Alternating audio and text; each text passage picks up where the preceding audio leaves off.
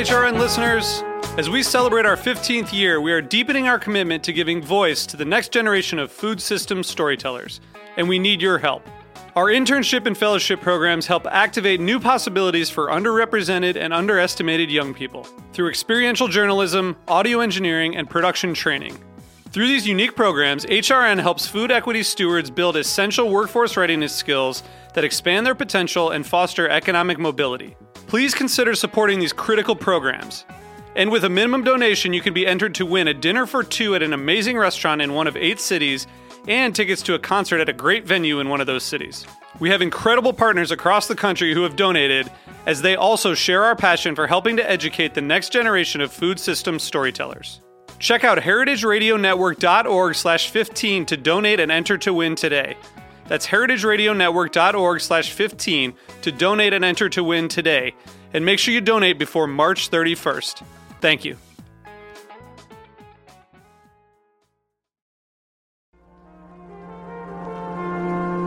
Broadcasting live from Roberta's in Bushwick, Brooklyn, you're listening to heritageradionetwork.com.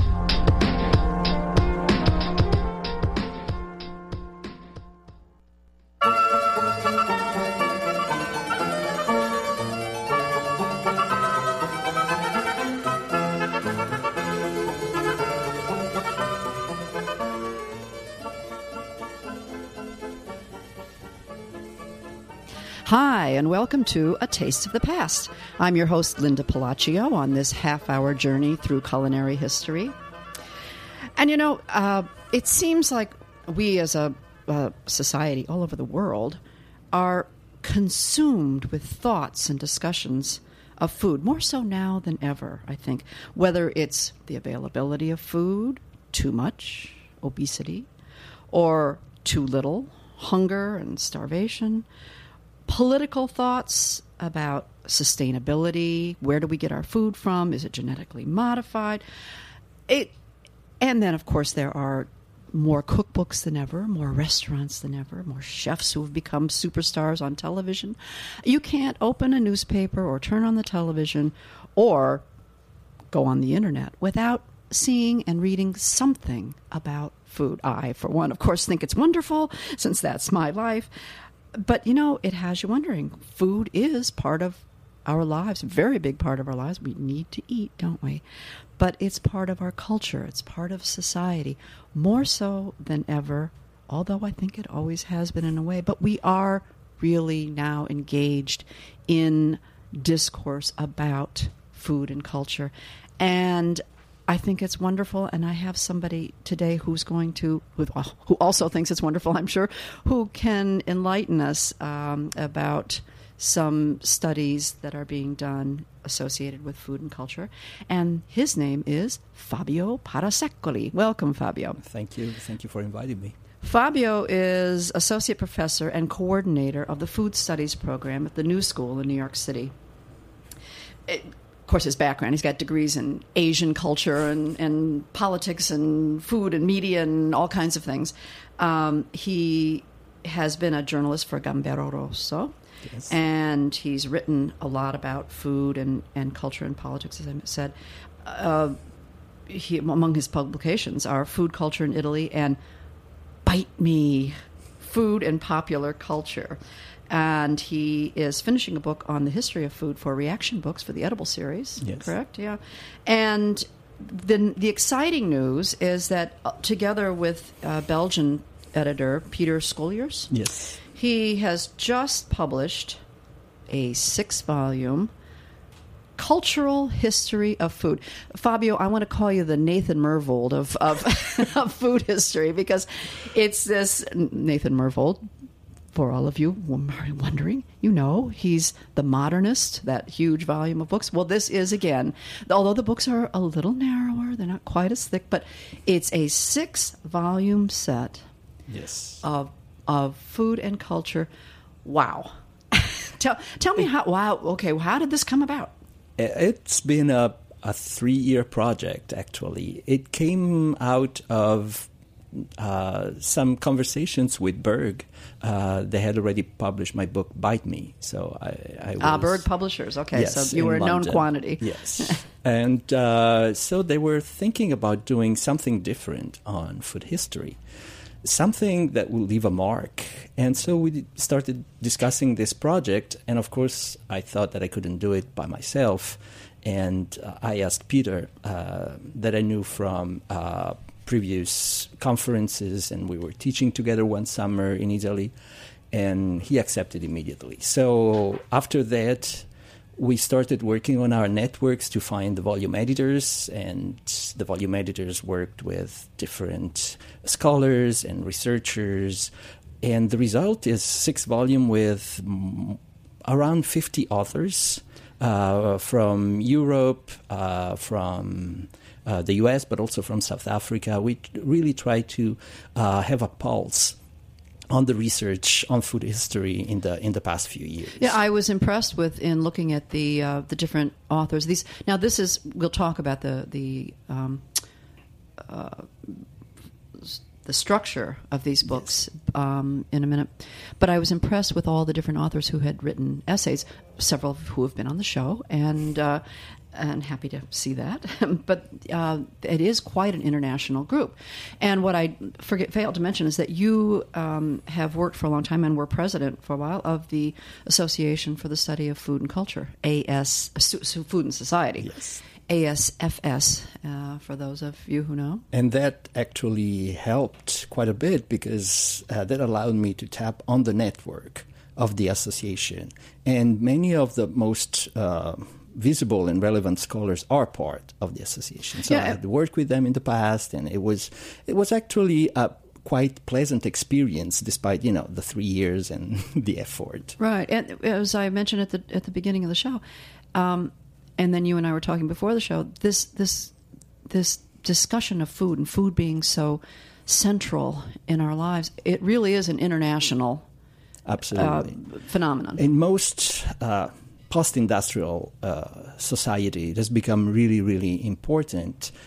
Europe, Japan, the US. But now I've been doing some research, for instance, in Brazil, and I've seen that it started there too. They have a more complicated relationship with their heritage, with their popular and traditional foods, but it's starting. There is an interest. So probably in the next few years, we'll see India and China and South Africa. I think, as you were mentioning, food has become an important part of cultural, social, and political debates. Mm-hmm. We cannot pretend it's not there. That's right. That's right. Well, for our listeners, I want to describe a little bit about how this book is structured. You couldn't have just chosen one period and looked at it carefully. You chose 6 different periods. Right. Yes, we divided basically the history in 6 periods. We have Antiquity, the Middle Ages, the Renaissance, early modern, then the modern period, and the contemporary times. Right, so we're talking 800 BCE to the present. Yes. That's a lot of time. That's a lot of time. That's a lot. And then what I really do like, if you could explain, within each volume, okay, so I pick up the volume on Antiquity, okay, from 800 BCE to the year 500. Yes. Now, I could pick up this volume, or I could pick up the Modern Age volume. And within each volume, we have the same structure. Okay. We decided to focus on the same topics through the ages. So, for instance, there is a topic about production issues, technologies. We have a chapter on food systems, how food was produced, but then transported and marketed and bought and consumed. We have chapters about professional kitchens and cooks. We have a chapter on family life. We also have questions of hunger, food security, food safety, which were present also in the Roman times, to give you an example. But we also wanted to look at the more cultural aspects. So, for instance, we have a chapter on representations of food in art. So we wanted to have a different approach. And so readers can either focus on one period, or they might want to focus on one aspect and follow it through the 6 volumes. So it's up to the readers which approach they prefer. That I found extremely interesting, that, you could say, well, I'm really trying to put together a study on kitchens through the ages. So you could go to that topic in each of the 6 different periods and read about kitchens. Yes, and my personal contribution to each volume is a final chapter called World Development, where I try to see what happens in that specific period outside of Europe and the U.S. So China, Japan, India, Africa, South America. So those cultures, this is really just Western. Yes, Western most of the books are Western focused European. on the West, at least until the Renaissance, and then the world became more and more globalized. So it's more global. But I wanted to have one specific chapter so that people interested in other cultures could have, a taste. Of course, it's just one chapter, but the bibliography helps if you're curious, and you can look up, the text, and it can be a start. Right. All right. So, time for truth. Which period appeals to you the most? What's your favorite? Do you have a specialty in your studies? I've been working quite a bit on the period of colonization from the 17th century to the 18th century, 19th century. I particularly like that period because, as I mentioned, is the moment where the world become globalized, and also food become globalized. I mean, now we talk a lot about globalization of food. Of course, we have a special kind of globalization, but already back, 4 years ago, food was traveling, and it was traveling for political reasons, for economic reasons, and empires were built on certain products. Just think tea or chocolate or coffee. So I particularly like that period because I see as a turning point where our world, the world we're familiar with, really starts in terms of food globalization. Oh, that's interesting.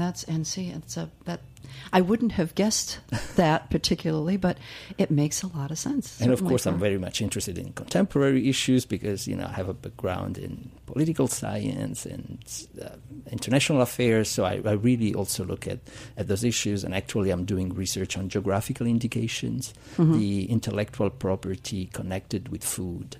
Well, and a lot of your background, your studies and your degrees actually were in Asian culture, Asian studies. Yes, I lived a couple of years in China and did research there, and I hope. So I was going to say, so that's ripe for another another edition. Well, when you were reaching out, first of all, how do I want to frame this? How did you decide what sections to cover, what topics to cover in each of the periods? That was based mostly on what debates are actually important now. What are people looking at? And as we were mentioning, food has become very important in social and political debates. So my question is, were those debates already there at the Roman times? What happened in the Middle Ages? So it's the look to the past is definitely influenced to the conversations we're having today. Is the family meal really an institution, or did we create it? Did we create it, right? Like 100 years ago, and now we pretend it's been there forever. And now it's dissolving. Exactly. So, I mean, it doesn't make much sense from the historical point of view, but these were the kind of questions that guided us in identifying the main topics for the chapters in the books. Interesting, yeah. Because I was wondering, too, when you are the coordinator for food studies at the New School, as you mentioned, and food studies, the Faculty of Food Studies is growing in universities throughout our country, and I assume in other countries as well. Yes. Because you mentioned some of your work in Rome that you do it, or no, in Bologna that you're doing at the university. Yes, in Bologna they actually have an MBA in food and wine. Wow. Which is a completely different approach to food studies, as you can imagine. But it's interesting that it exists. Someone looks up food studies, new school, but they say, "Well, what am I going to find in food studies? What am I going to learn? What am I looking at?" Well, I'm thinking at our program as focused on three main topics. One is about culture and communication. Lots of people are interested in reading about food, writing about food, producing media about food. Having radio shows. For instance.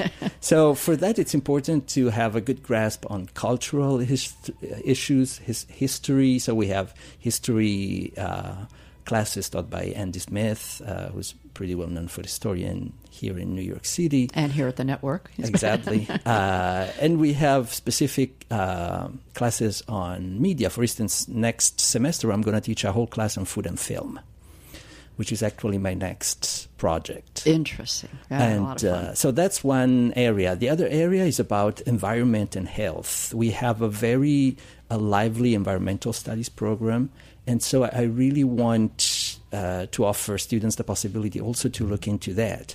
And the third area is about policy and politics.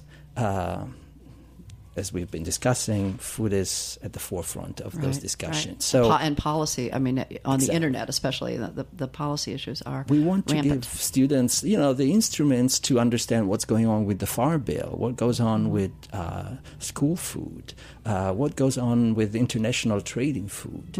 So students can choose. Now we have a pretty healthy set of classes, both on-site and online, which is also interesting because students sometimes can take it when they're not in New York or when they're somewhere else. So they can do an online study? Some of the classes, yes, are online. Interesting. Yeah, I think it's wonderful that people are realizing that they do have a say and they can take charge. Yes. And it used to be we didn't think too much unless you grew your own food in your garden. You went, whatever was available, you bought it. And over the years now, we realize we do have a say in where our food comes from. And for that reason, besides the classes, we organize a whole series of events during the year that are open to the public. Wonderful lectures, yes. So there is a connection between what we do within the university and the actual debates in the civil society, in the community.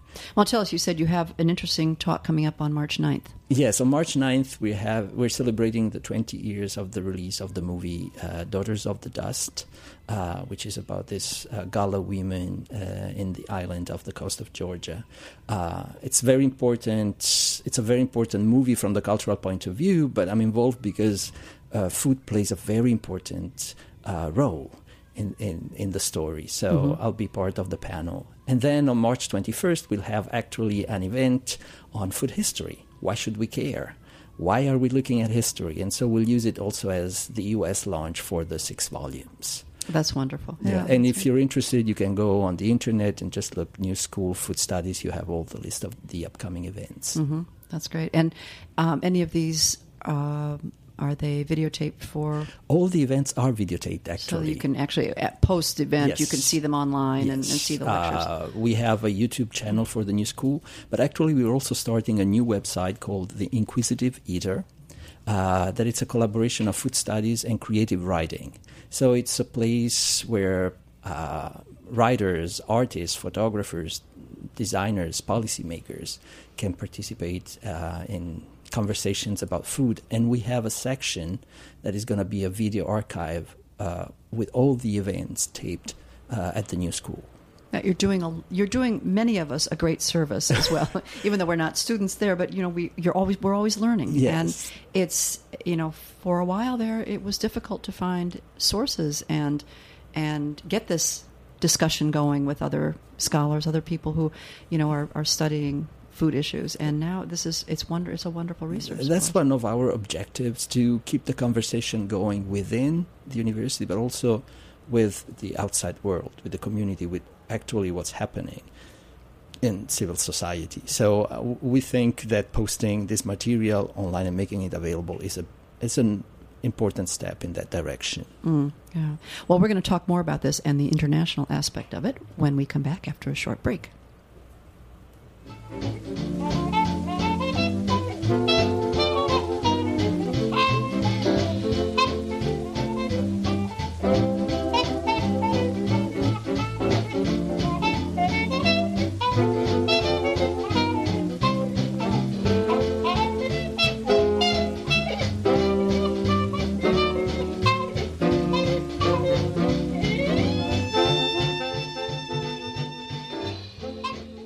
Today's program was brought to you by Fairway Market. Whether you are cooking for one or for a crowd, Fairway Market literally has everything you need for a fantastic meal. But if you don't feel like cooking, no worries. They cater. Check out fairwaymarket.com for more information, and be sure to check the new blog On Our Plate for weekly specials, health tips, and recipes.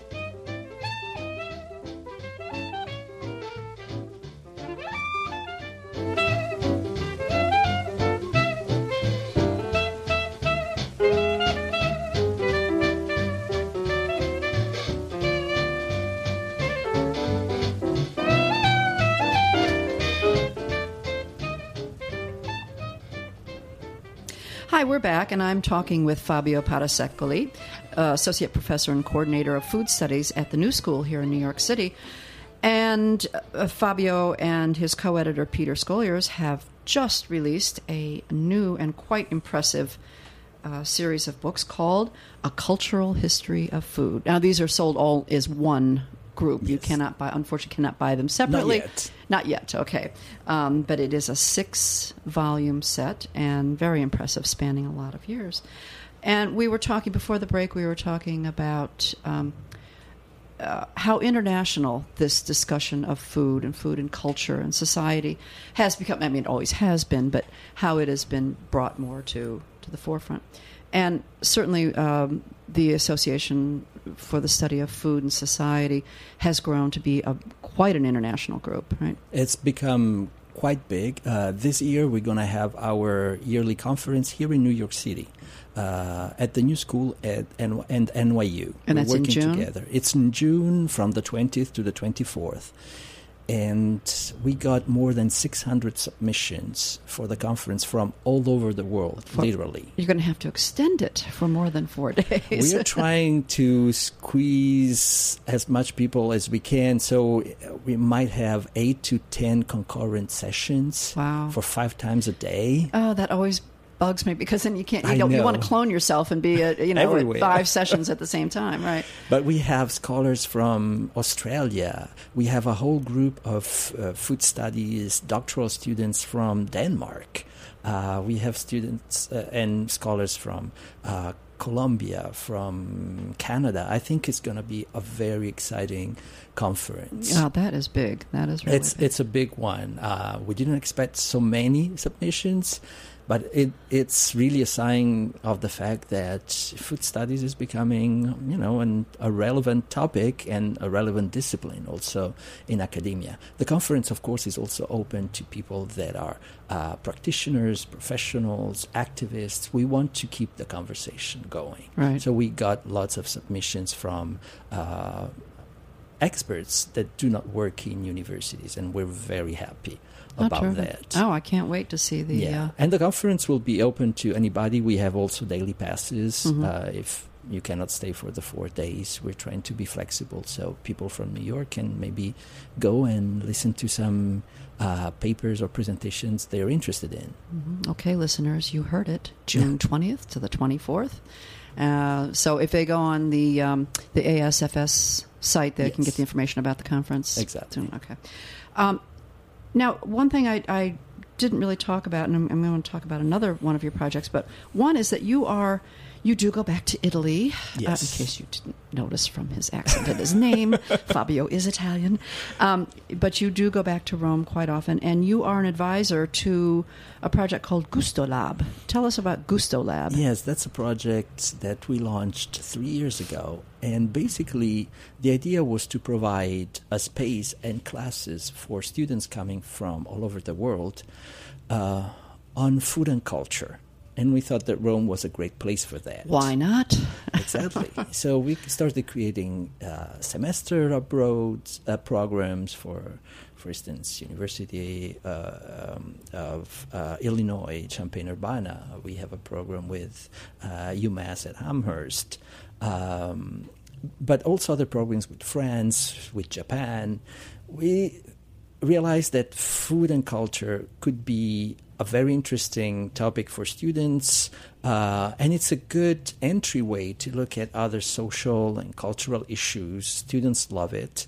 And also we help them, realize about themselves, their choices, how they eat, what they eat, how what they do is part of their identity, or maybe not. And what does it mean, that one day I'm eating a hamburger and the other day maybe I want to go to an upscale restaurant. So it's also to help them become more reflexive about what they do.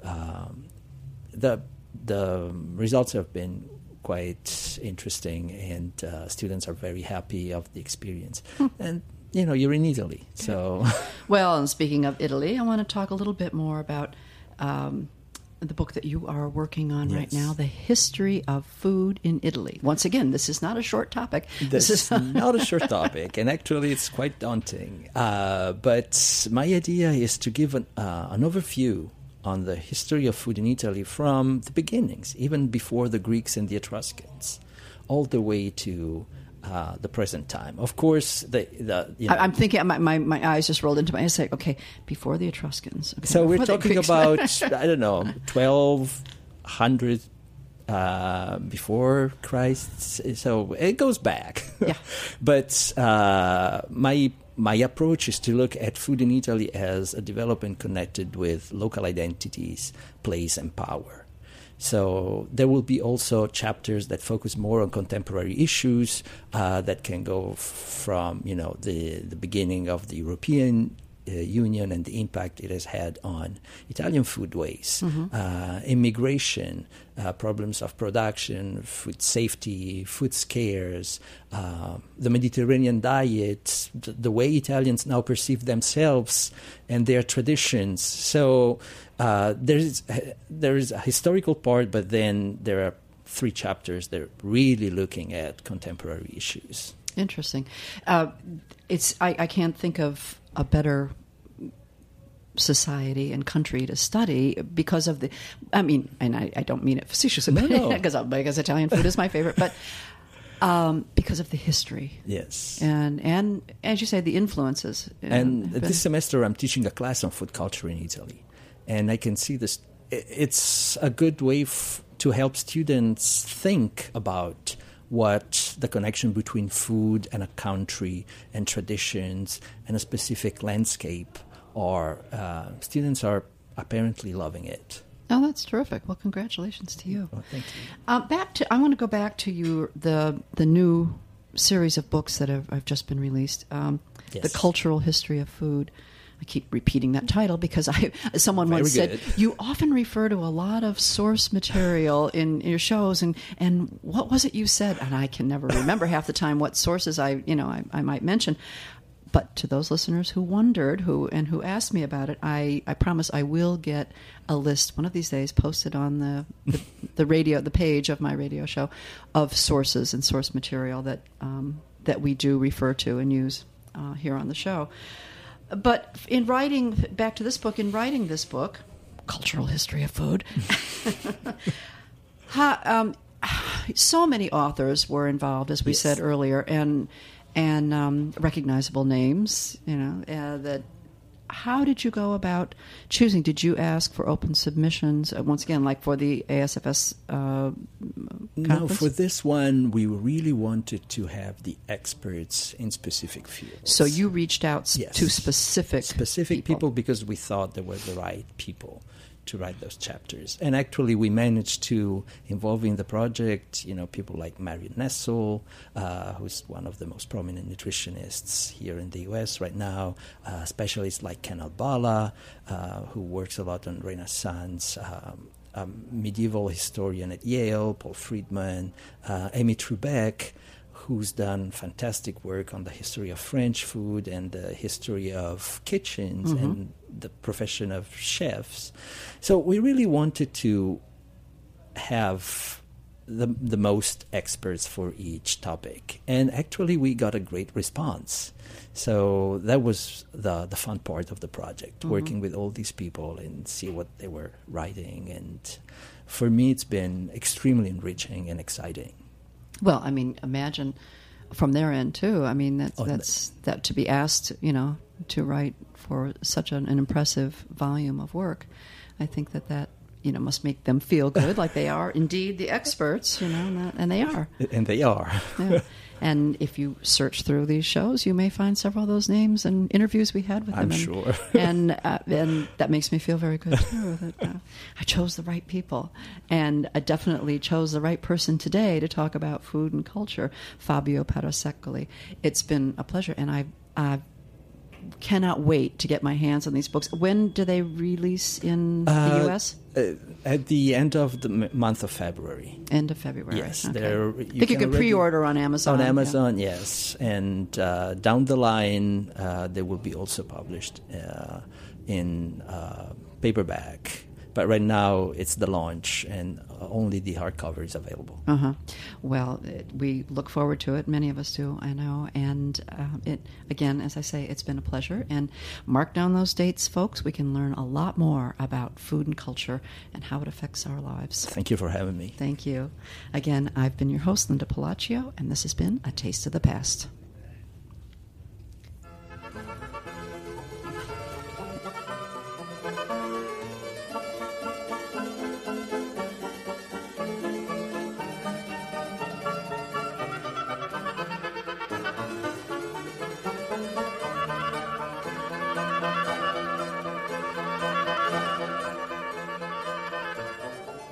Thanks for listening to this program on the Heritage Radio Network. You can find all of our archived programs on heritageradionetwork.com, as well as a schedule of upcoming live shows. You can also podcast all of our programs on iTunes by searching Heritage Radio Network in the iTunes Store. You can find us on Facebook and follow us on Twitter for up-to-date news and information. Thanks for listening.